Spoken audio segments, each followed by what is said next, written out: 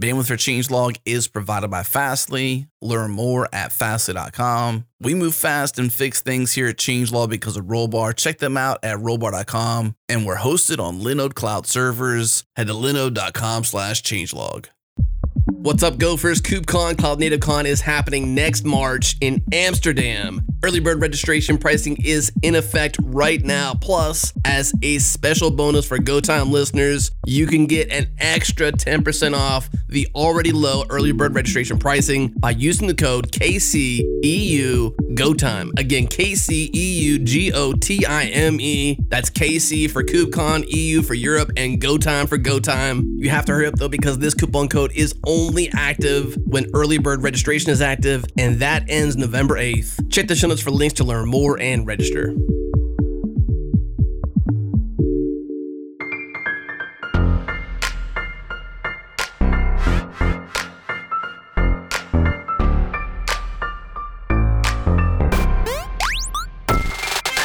Welcome to Go Time, a podcast featuring a diverse panel and special guests discussing cloud infrastructure, distributed systems, microservices, Kubernetes, Docker, and also Go. We record live every Tuesday at 3 p.m. Eastern, noon Pacific. Join the community that's live with us in real time during the show in the Go Time FM channel and Gopher Slack. Follow us on Twitter, we're at GoTimeFM. Listen live at changelog.com/live or subscribe at changelog.com/GoTime. And now on to the show. Hello and welcome to Go Time, the show where a diverse panel and special guests discuss all things Go is known for, including cloud infrastructure, distributed systems, microservices, serverless, and especially today, the very popular and open source container orchestration platform, Kubernetes. My name is Johnny Borsico, and joining me today is a stellar cast of characters, as Matt Ryer would say, including Matt himself, and two other folks who know a lot about Kubernetes. Please welcome Joe Beda, formerly the CTO of Heptio, now part of VMware, and Kris Nova, author extraordinaire and all-around Kubernetes guru. Hello, everybody. Hello. Hey. Hello. It's very, very good to have you on the show today.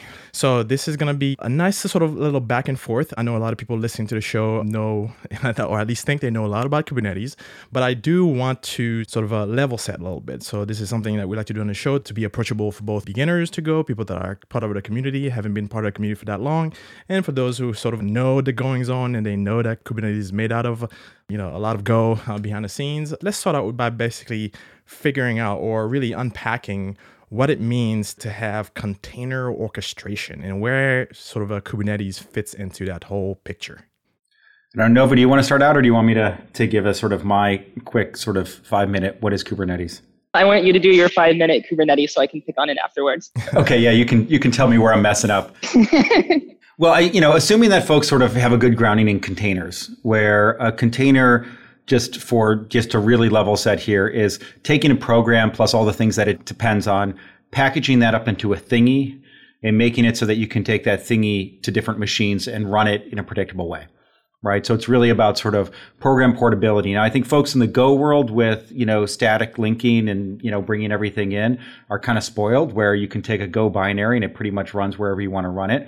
But try doing that with a Ruby app or a PHP app or a Python app or a Node app or whatever. And so not everything is hermetic as Go. And so packaging things up as container is great. And so obviously it was Docker that made containers super, super accessible and easy to use. But the original Docker only did that for a single computer. Whereas our experiences at Google building similar-ish type of systems over about 10 years was really that the stuff gets interesting when you start looking at containers and that portability across many computers.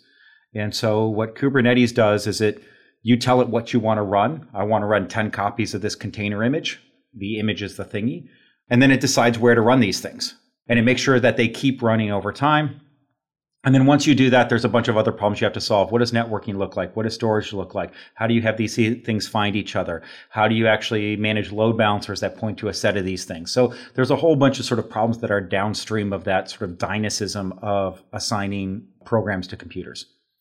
And so that's sort of like Kubernetes from an orchestration point of view. Along the way, we ended up building essentially a generic, distributed system kernel for being able to describe not just how you run containers, but which containers you want to run, how you upgrade them. And we made that extensible. And that's where a lot of the sort of interesting stuff going on right now is in the ecosystem. Yeah, and then I think just to follow up on that, you knocked it out of the park as per usual. I think the only thing here I would want to call out would be just the importance of the APIs as we've been building them out over the past, it's been 4 or 5 years now. So like you said, Joe, it's sort of a distributed systems kernel, but really the value here is being able to standardize on this across the industry. And, this is for the first time we're seeing folks come together and defining their applications, defining their networking, defining their storage all in the same way. And that's a very powerful primitive in the cloud native ecosystem. Right. That whole term. So this whole cloud native terminology, right? Well, I can define that one for you if you want. Yes, please. All right. So I assume that there's going to be a lot of folks who are going to disagree in terms of the definition of cloud native. And so Nova wrote a book on this also. So she's probably the expert, but I'm talking right now, so I'll finish up. Sorry, Nova. In my mind, cloud is essentially running on somebody else's infrastructure where you have it's API driven, it's self-service, and it's elastic, right? So from the point of view of developers, cloud is often like not talking to a sales guy as a service, right? You can just walk up and drop a credit card and get going. And that's really powerful. And I think you can still take those sort of API driven self-service. You can apply that sort of inside of an enterprise where somebody else might be another department. But if you're doing it right, you still have that sort of, self-driven experience for application developers.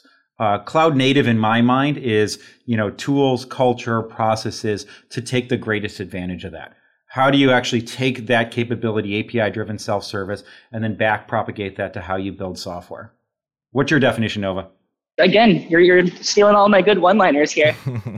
I think that was a really good way of defining cloud as like a sort of a first-class primitive. But I think when I think cloud native, I think cloud is one thing, but native is this whole other thing that I feel like gets overlooked a lot, which is on day one, walking up to the dry erase board, your terminal, wherever you're writing code, wherever you're designing your systems, day one, designing it to be ran in the cloud.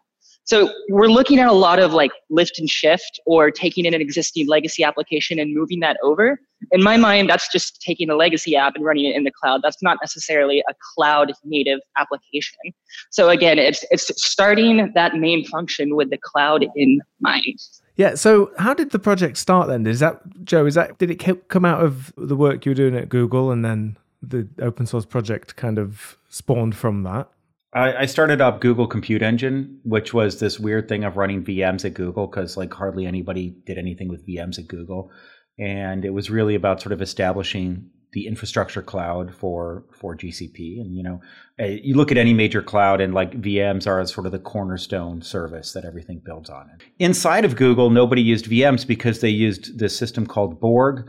It was, kind of a little bit like Kubernetes. The idea of container and the way it gets packaged up in images, all that stuff is different. But the general idea of like you describe your program and then you have a system that schedules it and runs it had been sort of proven out over 10 years at Google. And so we understood the benefits to developers and the efficiencies that you can get from that. And so we were in this bind. I mean, there was a couple of things that we wanted to do with Kubernetes. So the first thing was essentially, change the game as we were competing with other clouds. And so folks like Amazon were running away with this market. And so the way, we could have sort of gone head to head on VMs, or we could have also decided to try and get folks to write programs a different way in a way that speaks to how the strengths of Google Cloud. And then the second thing was we wanted to start bringing into alignment the way that folks built stuff internally versus the way customers built stuff. So that the experience that internal Googlers were running with was closer, if not identical, to the way that external customers were running. And then, we definitely had a sense that none of this stuff would have had an impact if it wasn't open source. And so we really saw open source as being absolutely necessary from the beginning. And by committing towards truly being open, like from day one, we're like, hey, you can run this on Amazon, which really surprised folks. We also did things like brought in a lot of great folks from Red Hat, and Red Hat was a great partner early on in terms of really expanding sort of the set of scenarios and the thinking behind Kubernetes. And so, yeah, that's how things got started. No, that's a really interesting story. And then, of course, yeah, the whole sort of problem, it's really interesting because I was an App Engine user for a long time. Although it's not clear from the outside, it's not publicly represented in any way. I can see now the difference when we use App Engine to what it was like before. And I can only imagine what's gone on underneath, something to do with Kubernetes and containers, because it definitely feels more natural for deployment just from an App Engine point of view. Is that right? Something like that happened on that project? Well, I think, App Engine's seen its own evolution. I don't want to speak for that team necessarily, but there was always a little bit of a tension between, honestly, GCE and App Engine. And I think some of that actually applied to Kubernetes and App Engine also. I just gave a talk last week at the Spring One Platform Conference. And one of the things I talked about was a little bit of the sort of the difference in philosophy between infrastructure as a service and platform as a service. Infrastructure as a service, fundamentally, it's a set of building blocks. It's a set of Legos that, it's a toolbox that you can construct all sorts of different things out of. And that applies to both VMs, but I think Kubernetes is still at that sort of toolbox level.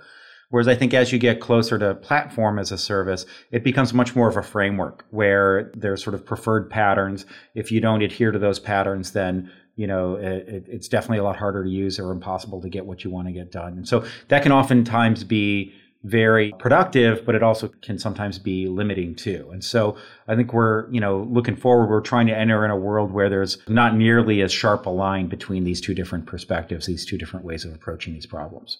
So in my mind, I'm trying to picture sort of who in the organization or what role, who does this fall to? Like basically, am I to look at Kubernetes as the thing you deploy applications on, or am I to look at it as the thing you use to build a platform that you deploy applications on, right? So is it a platform builder or is it the platform? So I think that, and I'd love to get Nova's take on this too, but I think that there's roughly 3 personas for Kubernetes right now.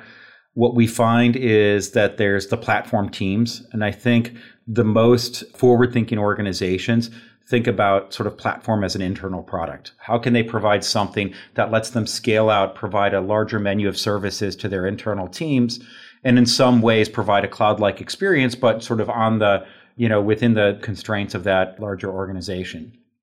That's how we see this play out in enterprises a lot of times. And then you have application operators and application developers. And it's really the application operators that run on top of, that interface with Kubernetes. And sometimes people wear both hats, right, in a sort of DevOps-y type of way. But then I also think when we look at those platform operators, oftentimes they're going to want to say, hey, there's raw Kubernetes, but also using extensibility, using other systems, we actually have a preferred way to use Kubernetes that's going to be easiest. And it's sort of like, through the fullness of time, we want that preferred experience to be similar to the experience of a PaaS, where developers can just show up, get stuff done. The ops role is much diminished in terms of sort of the drudgery. And it starts feeling more like, these like, hey, I write code, I ship it, and then it just runs type of experiences. So following up on that, and we talk about this in the book Cloud Native Infrastructure a little bit, I think there's a fourth role. I think there's what we called in the book an infrastructure engineer. And these are effectively the folks like Joe and myself. These are the folks who are writing software to manage and mutate infrastructure behind the scenes. Folks who are contributing to Kubernetes, folks who are writing the software for the operators, folks who are writing emission controller implementations and so forth. And I think that's this very new engineer role that we haven't seen until we've started to look at having effectively, as Joe likes to put it, a platform. Mm-hmm. So along those lines, which actually brings up something that I saw earlier on Twitter, these roles require so much from an experience standpoint that it would be hard to have, say, a junior developer, right, join one of those teams and be able to contribute effectively. Is the barrier to entry, right, to be able to contribute to something like that just so high that I see folks hiring, the job postings are like a mile long, and you need experience in this, you need experience in that. So it seems hard, or rather, at least from my standpoint, it seems like the barrier to entry there to be able to effectively contribute in such a role is quite high. Is that true from your experience? So my thoughts here are, it kind of depends on how mature your team is, right? Like if we had infrastructure engineers and platform folks already in place with systems in place to, build out an application image and push it to production, then I think the barrier to entry here is pretty low. It's effectively writing an application of your choosing in a language that you want and letting the systems that are in place sort of take it from there. Now, getting those systems in place is a completely different story. And that's where I think we see the high barrier to entry with folks who are coming in and having to answer, how do we start implementing solutions for the various stages in our build pipeline and pushing to production? Yeah, there's definitely a lot for folks to wrap their heads around. If we call Kubernetes a distributed system kernel, right, then the folks who are extending it, the folks who are going deep on that, in some ways they're kernel engineers, right? And for somebody to actually become an expert in Linux and go deep on the Linux kernel and understand the ins and outs of the system, like that's not an easy thing to do, right? And I think a lot of, one of my observations here is that a lot of this stuff is new, but if we look at AWS, right, and you look at the menu of services there, like that's not easy, right? There's a lot to wrap your head around. There's a lot to understand. It's a full-time job over months to actually become proficient on AWS. That's why they're doing things like Lightsail. And I think, it's going to be a similar thing for any sort of advanced, cloud-like system. There's a learning curve to actually pay for there. I think one of the things that we see is that there's similar learning curves for things like being proficient on Linux at all, but it's a shared thing and it's assumed and people climb it together. And over time, it sort of becomes part of the background noise of actually just being in our industry. And I think we're seeing the same thing happening with cloud, where a certain level of proficiency with Amazon is almost expected in background noise to some degree. And I think we're going to find that, if Kubernetes continues on its trajectory and becomes more of sort of the common substrate, then proficiency, or at least a working knowledge of Kubernetes, will become part of the background noise for being proficient in our industry.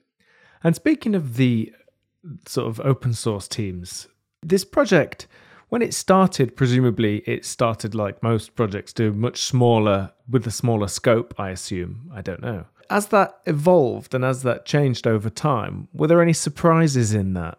Or what were the interesting things that you saw happening?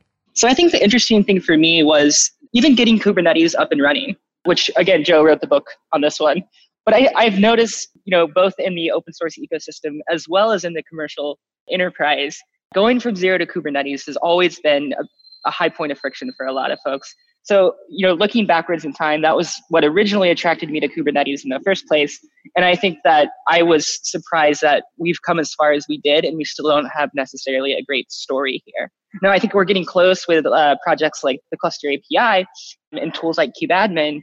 But again, I still think that there's a lot of questions that need to be answered to this day when it comes to going from zero to Kubernetes.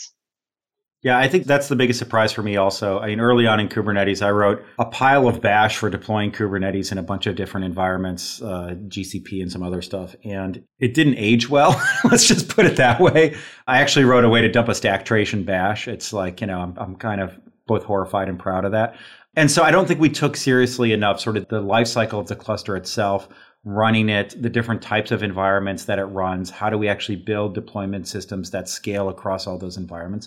Because launching a cluster in, a major public cloud provider is a very different experience than doing a cluster on bare metal, doing a cluster with Raspberry Pis, And so I think one of the strengths of Kubernetes is that it scales from everything from like we have retailers putting it in every store. I think Chick-fil-A is an example of this, where they're using that to run their in-store systems like point of sale and digital signage and stuff like that, all the way up to examples like, the particle accelerator at CERN. They're essentially using it for data analysis there.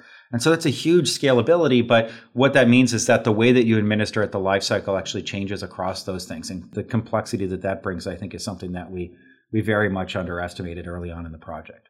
So one of the things that you might tend to hear in the industry is that if you go to a few conferences, you're going to hear like, well, we're going to use Kubernetes so that we're able to deploy across all the clouds. That's going to be our primitive, if you will, that sits on top of everything else. And that way we have the freedom to move from cloud to cloud or to use all of them at once if we want to. Do you think that's a wise thing to do? Should companies and developers and teams be building sort of at that higher level without really taking advantage of any one cloud's particular strengths?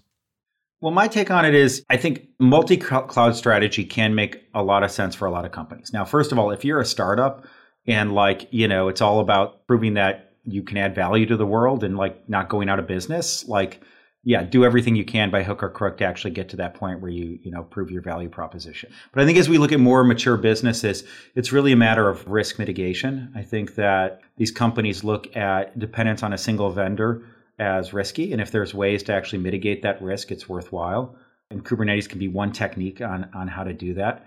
I think what it also does is it creates sort of a clear separation of operations roles. You can have specialized teams that know how to run and manage Kubernetes on top of infrastructure X, Y, or Z. Maybe use services for some of that, and you can sort of outsource some of that. But then what you end up with is some commonality in terms of experience at the application level. Now, we may not be able to hide every detail of the underlying platform, and there may be places where you want to take advantage of special cases of the underlying platform. But if we can reduce the sort of gratuitous differences, we can make application teams and that skill set more portable. We can make applications more portable. And I think one of the things that we see with businesses is that it ends up being a point of leverage between them and their vendors, right? So if you're going to Amazon and you're a big customer and you're negotiating your discount because that happens. If you're 100% sort of, locked into various primitives, you're not going to get as good deal unless you're a credible flight risk. Unless you can say, hey, we can credibly, it'll be a 2-month project, but we can move from infrastructure A to B. All of a sudden, that actually creates, a much more even playing field between you and your vendors. So following up on what Joe was saying there, I think getting the abstraction right for as we start looking at defining applications, networking, storage, what have you, across clouds, part of a very interesting mental journey that we went through when we were starting to look at designing the cluster API was that no matter how generic you make it, you're pretty much always going to run into a situation where there's going to be some cloud-specific something that you're going to need to define.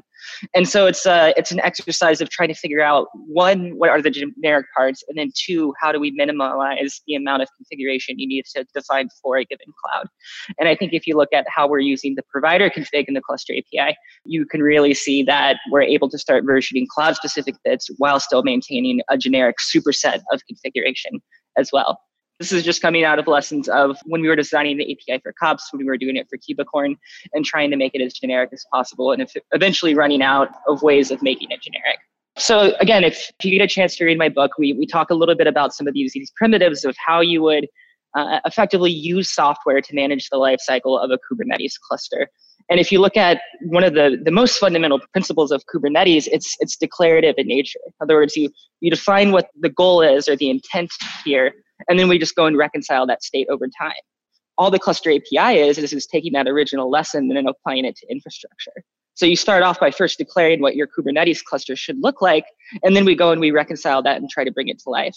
Now, this is helpful when we start looking at the life cycle of the cluster, because if we want to make changes to our cluster, if we want to scale it, if we want to upgrade it, if we want to mutate it in some way, we are following these same principles of declaring what we want and letting something take action behind the scenes. So the way I would say it is that we're essentially using the Kubernetes patterns that have been proven at scale to manage Kubernetes itself. That makes sense. Does it? It sounds like Inception. No, yeah, there's definitely, it's like the logo for the cluster API project is a stack of turtles because it's turtles all the way down. Yeah, right. Nice. So we do have a question from our GoTime FM Slack channel. And for those listening, yes, when we record live, we do take questions live. So this is your opportunity. You've been told. So Ian asked in a channel, is Kubecorn still alive or has it been displaced by Kubeadmin and COPS? That's a good question. I do know that folks, myself included, use Kubicorn from time to time. I don't think it was ever intended to be production ready or to solve, managing a Kubernetes cluster at scale in the enterprise. I think it was a good thought exercise. And I think that probably the biggest piece of value that I got out of it was the first open source Kubernetes management tool that was built on top of kubeadmin. And that is still in place to this day. And if you actually look at how Kubicorn works, it's relatively static at this point because we're able to just vendor kubeadmin at runtime with the latest version that is being pushed by the upstream folks. So the way I look at Kubicorn is it's just a way of automating using kubeadmin to set up a cluster. So I think that we learned a lot with Kubicorn, we learned a lot with COPS, we learned a lot with kubeadmin, and I think Cluster API is a really great representation of taking all of these lessons together and coming up with a way of doing this together as a community. So long answer, it's not necessarily growing, but I wouldn't say it's necessarily dead either.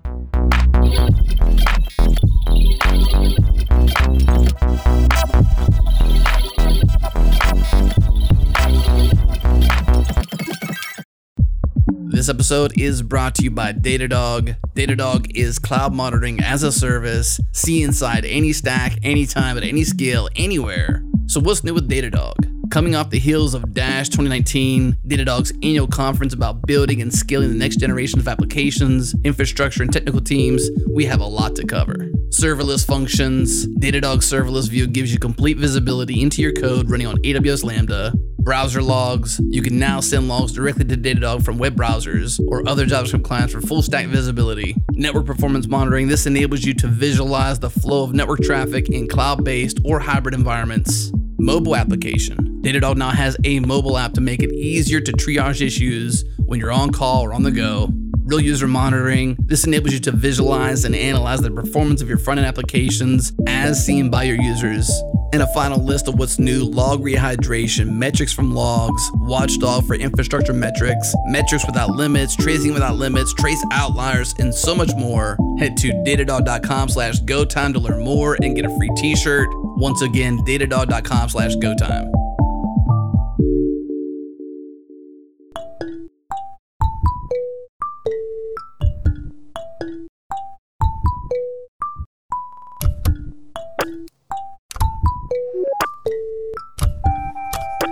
It's funny, there's something that I've noticed, it's kind of been mentioned a couple of times already, and it's sort of this theme that I'm quite interested in around the fact that this idea and these projects have to evolve. You almost, you talked about underestimating the complexity of deploying to different targets, and that's kind of a good example where you almost have to underestimate that at the beginning, otherwise you probably would never undertake some of these projects, which end up being enormous in scope and in power and in capabilities and things. So it's that idea of that you couldn't design this in a vacuum. You have to sort of build it and have it be used and get it out in the real world before the software can get good and get hardened and stuff. Would you agree with that? Yeah, a couple of things is I think we did have a pretty clear idea of what we wanted Kubernetes to grow into when we started out based on the experiences with Borg. But there were definitely areas where we skimped out the gate and, tried to simplify things to just get started. You need to just get started on this stuff. I think then also as the project grew, there were things that I think where we expanded scope. So I think early on, we recognized that this was probably three and a half years ago. We recognized that as we added more and more capabilities to Kubernetes, number one is that we wouldn't be able to keep up with all the ideas that folks had. And number two is that there's a chance that we're going to get some of this stuff wrong and we need a way to experiment. And so we started creating extensibility mechanisms inside of Kubernetes. And I think that really transformed Kubernetes from being just container orchestration to really being, when we start talking about platform in a technical sense, it really is the underpinnings of that. And then in doing so, it allowed us to sort of keep Kubernetes scoped. And so there's a lot of stuff that's happening in the Kubernetes orbit that is not part of the Kubernetes project. And I think that's part of the success of the thing altogether, is enabling a thriving ecosystem where you can do interesting things on top of Kubernetes without talking to, any of the core Kubernetes developers. And that has really sort of turbocharged the project and I think the ecosystem in general. So much of all the excitement sort of above the sort of Kubernetes interface on the application side of the facing side of the interface is really about, how do you start using Kubernetes not just to deploy applications, but to provide active distributed management for those applications. It's interesting you talk about that. In what ways is it extensible then? What sort of types of extensibility is possible? Yeah, so Kubernetes has a bunch of built-in objects that you actually can write to it. So you can say, I want a pod, which is essentially a set of containers. And then Kubernetes, takes care of picking out which machine to run that on and then gets it started. Then you can say, I want a replica set, which means that I want a copy of this particular template. I want 10 of them. And Kubernetes will make sure that you have 10 of them. And then you can say, I want a deployment, which is a version of that. So you can do version upgrades and all that. And so we build up these sort of stack of layers, and there's a bunch of built-in objects with Kubernetes. The core extensibility that I think has folks so excited is this thing called custom resource definitions, or CRDs. It's a way for you to essentially create new objects in Kubernetes, essentially extend the schema of Kubernetes so that you can bring your own stuff to it.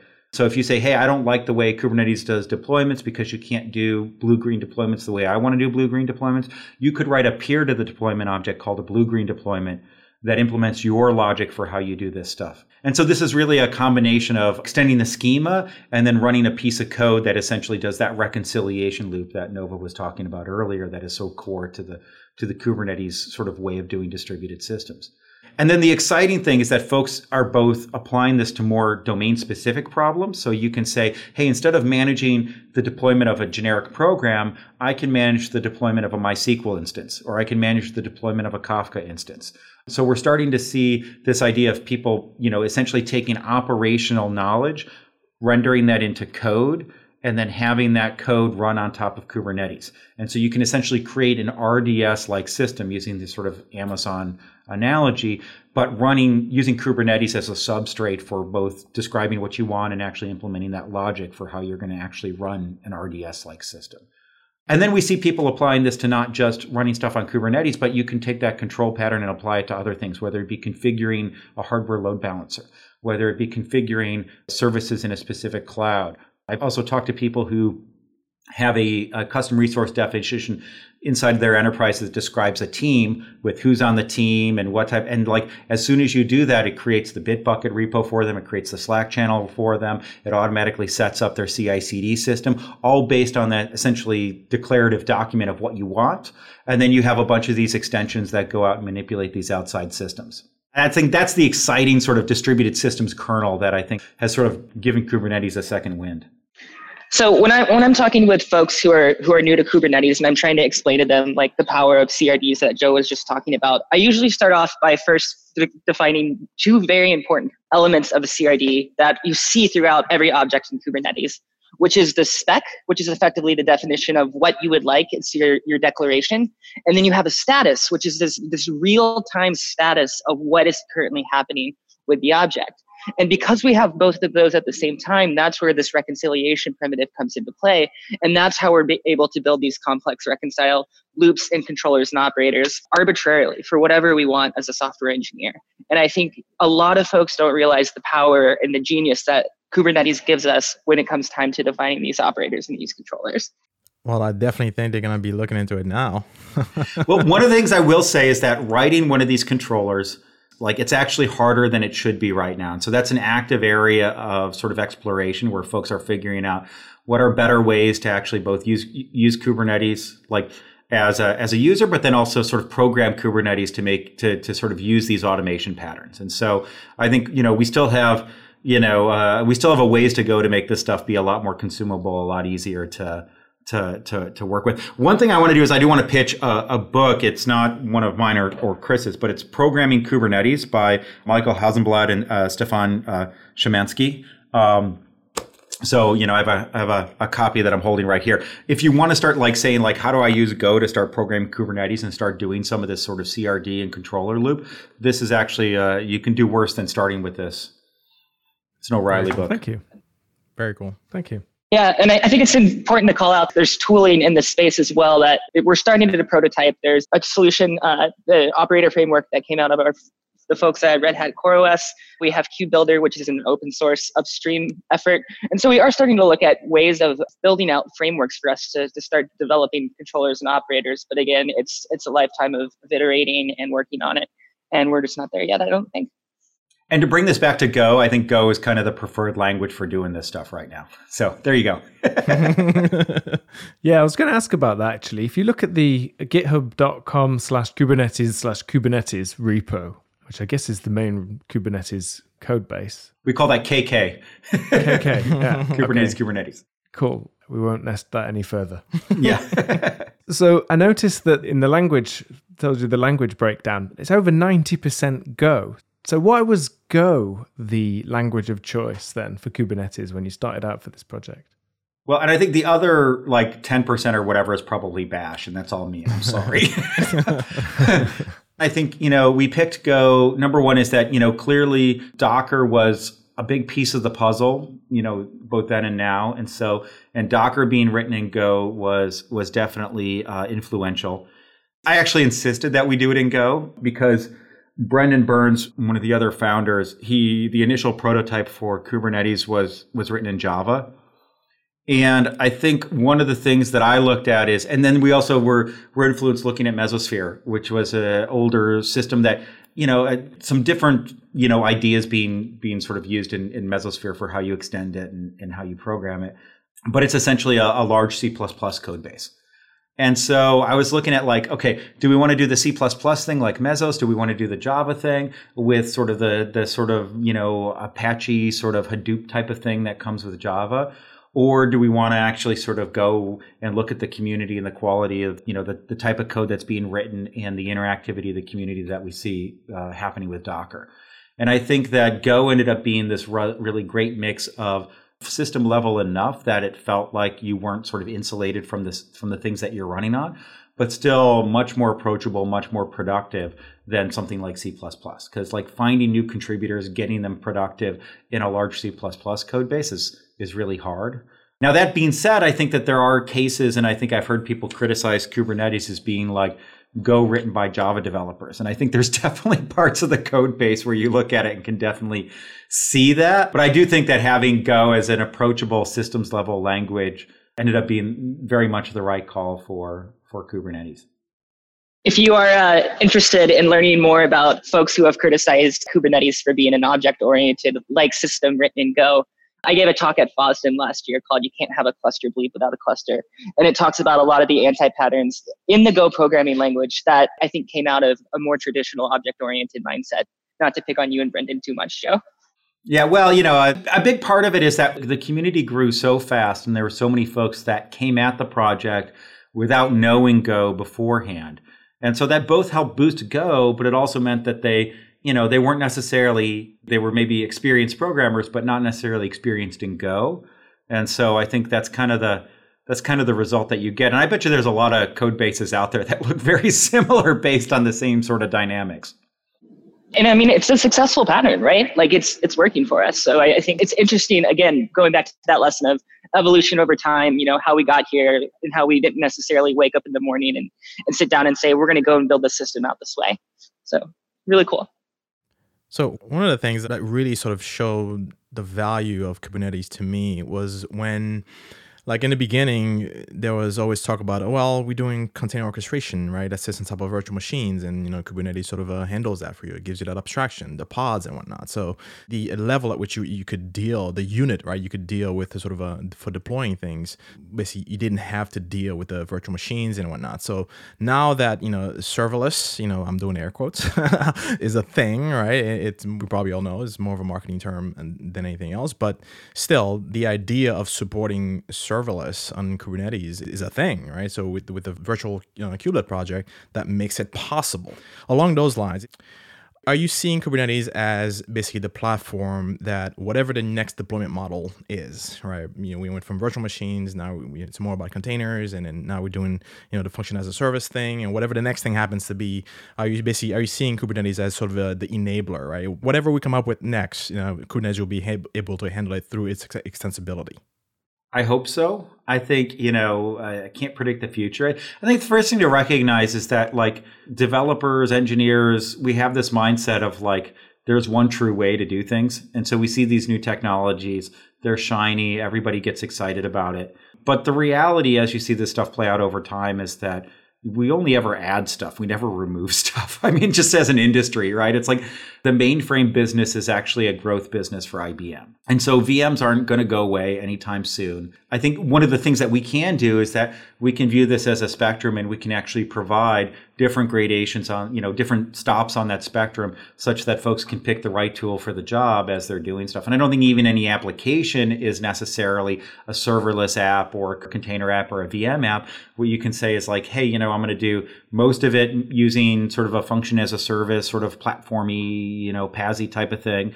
And then like, I have this one thing I need to do that's like a machine learning model, and maybe I need to like evaluate that with containers. And then, I need to do something that's using some sort of big legacy monolith. And so, I'm going to be running that in, or, my big iron database, I'm going to be running that in a VM or on physical hardware or whatever, right? And that can all be one application using that sort of that set of technologies. And I think that's what we see as being more typical as you see these new technologies come forward, these new frameworks versus replacing the old thing. And hopefully Kubernetes is going to be flexible enough that it can actually be a good basis, a good starting point for, the next thing.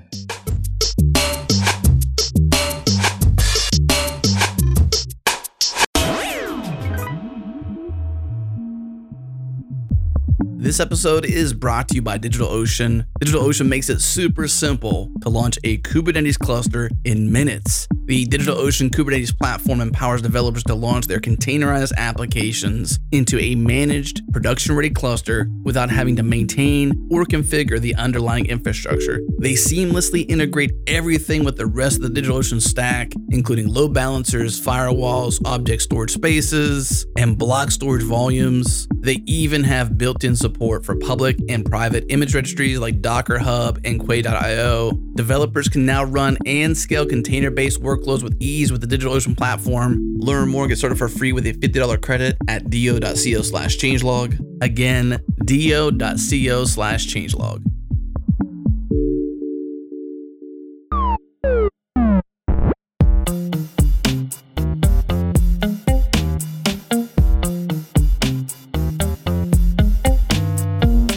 Yeah, so John Calhoun was telling me that a lot of people look to the Kubernetes code base for kind of examples of patterns and things like this. You mentioned some of it being more sort of a different kind of mindset when it was written, but there are obviously going to be then good examples too, and they're the ones that are used according to John. So yeah, are there any specifics around how things are organized? One of the things that John mentioned was that it had to evolve so quickly. You sort of can't start with a good, clean design. And so you end up, everyone's is sort of going to naturally evolve anyway. So I think that in itself is quite a good lesson. But are there anything about code structure or anything about the project or other things for Go developers to take away from the Kubernetes code base? So I think the Kubernetes codebase, in my mind, is probably the single best example of how to use Go interfaces.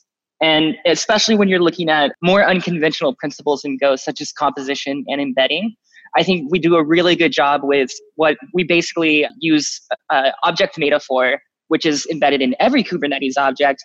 That's a great example of how we're able to define generic bits and then share them across other objects that contain other specific bits to that object. So I think, again, this kind of alludes to like an OO style thought pattern. But I mean, these are first class features of Go. And I think Kubernetes does a really, really slick job at using these in clever ways.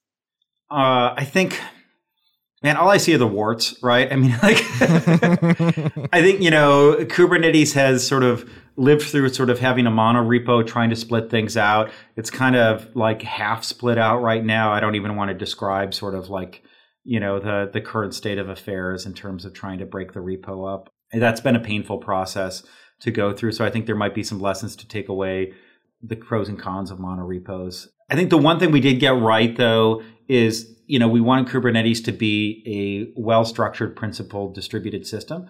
And so instead of creating a single binary out the gate, we actually took different capabilities and we broke that out into different binaries and had those things communicate to each other over essentially the same APIs that everybody else has access to. And so, I think structurally creating multiple binaries that can talk over the network and holding the line about sort of no private interfaces, I think, that's definitely a lesson to take away, maybe not for Go specifically, but for, as you start building distributed systems, sort of creating the right mechanisms to help, enforce a level of cleanliness of architecture, I think ended up being something that worked out well.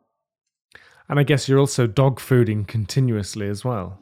Yeah, absolutely. I mean, we're totally dog fooding our own client. Like if you look at the actual official client Go for how folks would build a Go program to interface with Kubernetes, that's the exact same source code that we use internally in Kubernetes itself. So we're actually running the same code that we're prescribing folks to use to solve their own problems. So I think that's a really good pattern to take away here. Yeah, I agree with that. And even just the fact it gets used a lot and you'll find any bugs. But there's actually a few other interesting side effects that we noticed as well at Machinebox, which is a similar kind of thing, where we use the SDK, we have a Go SDK for the Machinebox APIs, and we use that in our integration tests. So we kind of try and fold as much into the integration as we possibly can just to test as much at the same time. But yeah, it does provide that level of stability. And that's really interesting, yeah. So John on the channel is asking if by Kubernetes being an open source project, has that sort of forced you down a particular path in terms of code structure and organization and how you package things up? Would you have done things differently if it was a sort of a private sort of a repository or private project?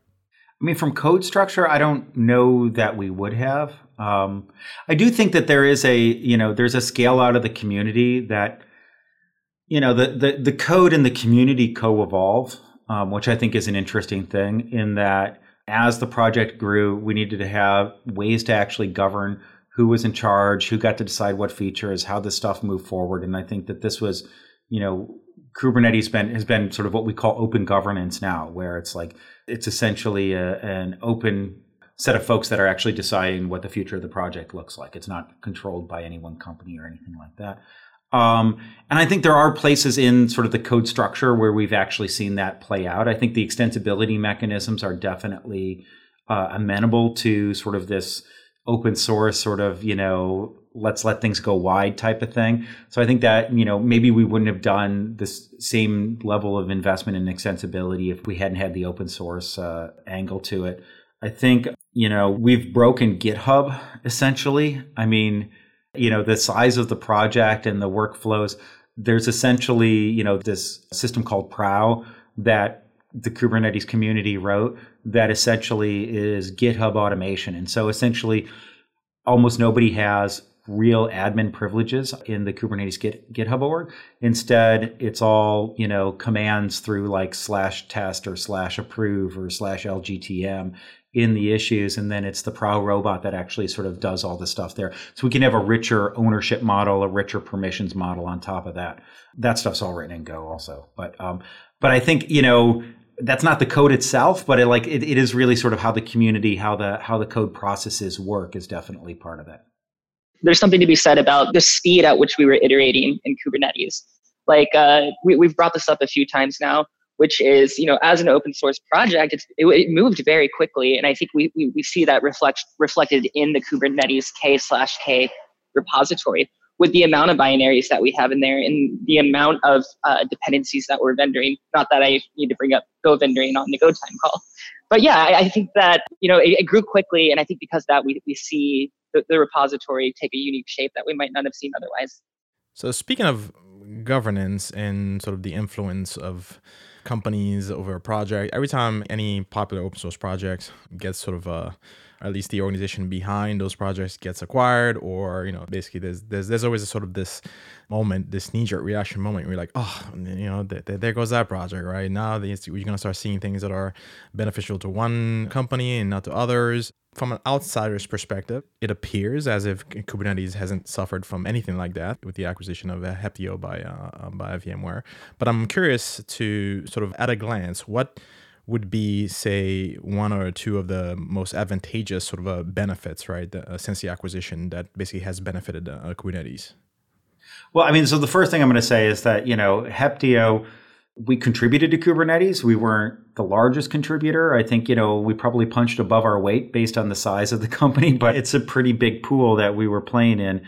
I think, one of the things that, my co-founder did while he was at Google was start the Cloud Native Computing Foundation and brought folks together. This is Craig McLucky, the Heptio co-founder. And this ended up being sort of a vendor neutral place for, holding Kubernetes. And, there's pluses and minuses to the CNCF and the Linux Foundation. And there's, that's a whole nother conversation over drinks type of thing. But I think that, in general, having this not be owned by any single company has, I think, been one of the keys to success for the project and has actually let it sort of continue to thrive as we've seen sort of the ins and outs through sort of any sort of company, in the industry, whether that be Heptio or whomever. In terms of Heptio joining VMware, I think we were able to, activate a lot of folks inside of VMware, bring more people to the community, really start to fill in some gaps that we've seen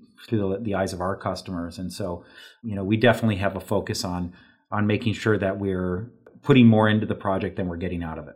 So to kind of follow up on the government's commentary of earlier, I think Kubernetes was kind of the first of its kind and kind of set the pace and the tone and set the, for lack of a better term, reference architecture for a successful CNCF project.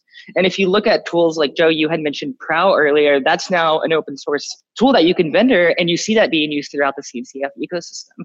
And we're using it locally on our end for Falco, and I know a lot of other projects who are using it as well. And again, I think we just have Kubernetes to thank here for being the first one to kind of go through the CNCF graduation process and to kind of set the tone for a lot of the processes moving forward. Very cool.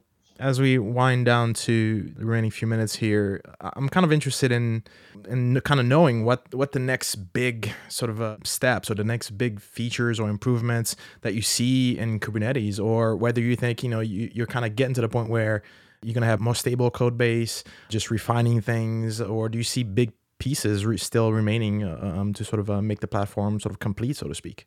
I mean, I've got an answer here, and obviously I'm a little bit biased, but if you look at the problems that we've solved as a community, we've already kind of addressed storage. We've iterated over storage a few times.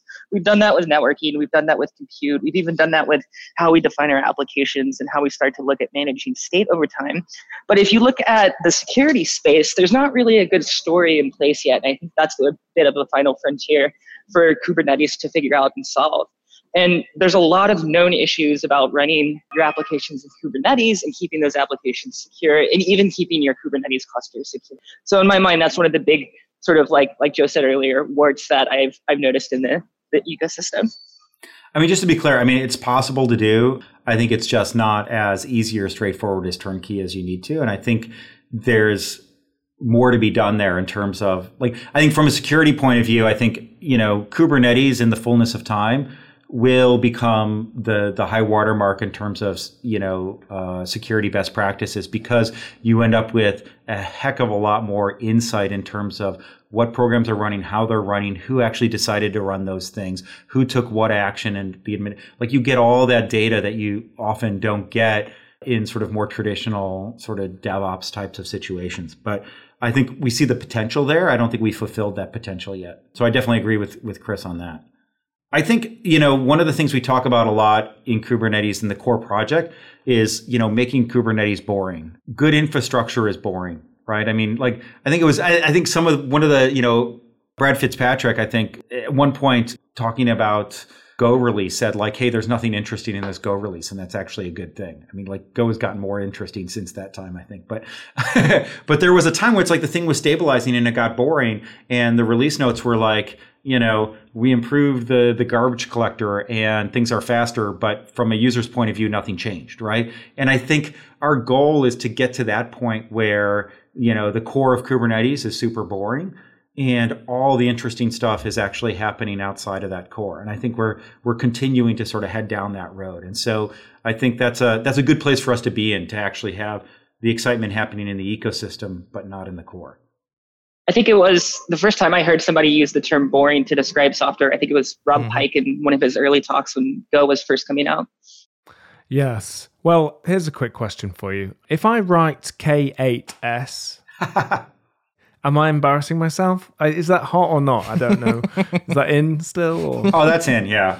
Oh, that's in. So that is so just for those, it's how people write internationalization or localization is what is it? I18N. I18N, that type of thing. Where Andreessen Horowitz, right? I16Z, right? All right, it's that same type of thing where it's between the K and the S, there's 8 letters, right? So, but then we also have the advantage that you can call it Kates. And so a lot of times when people are reading it, instead of calling it Cube or Kubernetes, they'll actually call it Kates. I don't know who started that. It's both cool because it's a shorthand, but it also, I think, is one of those things that creates a little bit of a barrier for new folks to the Kubernetes world, because it's yet another sort of piece of jargon to learn. It's okay, Kubernetes, but then I see Kates. What the hell's going on with that? Yeah. Oh, I was going to say, I just really like it because it minimalizes the amount of characters I need to talk about Kubernetes on Twitter. That is useful, yes. So speaking of more sort of jargon, is it kube cuddle? Is it kube control? Is it Kubectal? Well, I mean, so is it IO control? Is it ioctal, right? I mean, like, we argue about this stuff all the time, right? We had one employee, Heptio, now at VMware. She insists on mispronouncing Kubernetes as Copernicus. So it's kind of a game we play about sort of finding the worst pronunciations for anything that we talk about. Awesome. And the last question for you, Nova. There's 85,000 commits in the KK repo. Which one's your favorite? And I will accept the short hash. Which commit is my favorite? Let's call it Joe's commit. Joe holds the official title of the very first commit to the open source repository.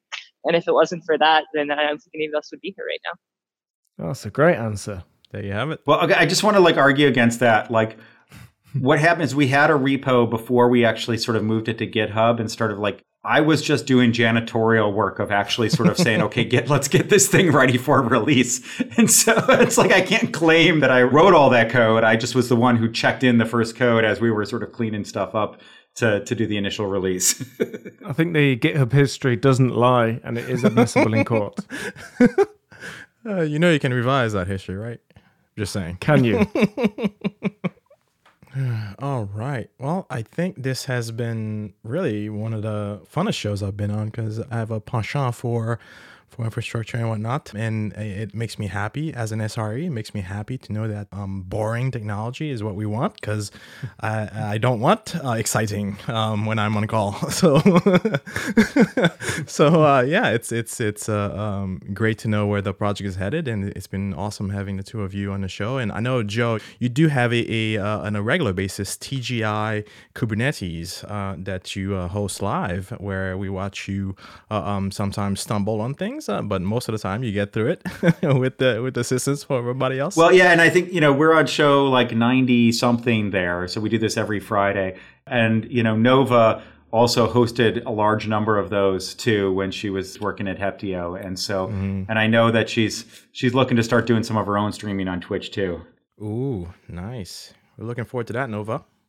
Yeah, we did our first one and we're working on kind of building it out. I think we're going to focus more on Kubernetes and other container orchestration, so broadening the scope a little bit. And of course, we're a security company, so I'm sure we'll see a lot of security talks.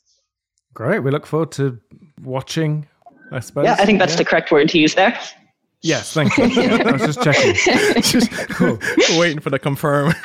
It's weird that, sort of the streaming sort of YouTube, Twitch stuff has sort of a different feel to it than podcasting, right? And I think it's consumed in a different way. And so I think it's interesting sort of seeing the different mediums sort of find their own way of working. Yeah, when you first start streaming, there's this moment when you're halfway through and you realize you've just been in a tiny room talking to no one for 30 minutes. And it's really easy to kind of go off the deep end a little bit there. Awesome.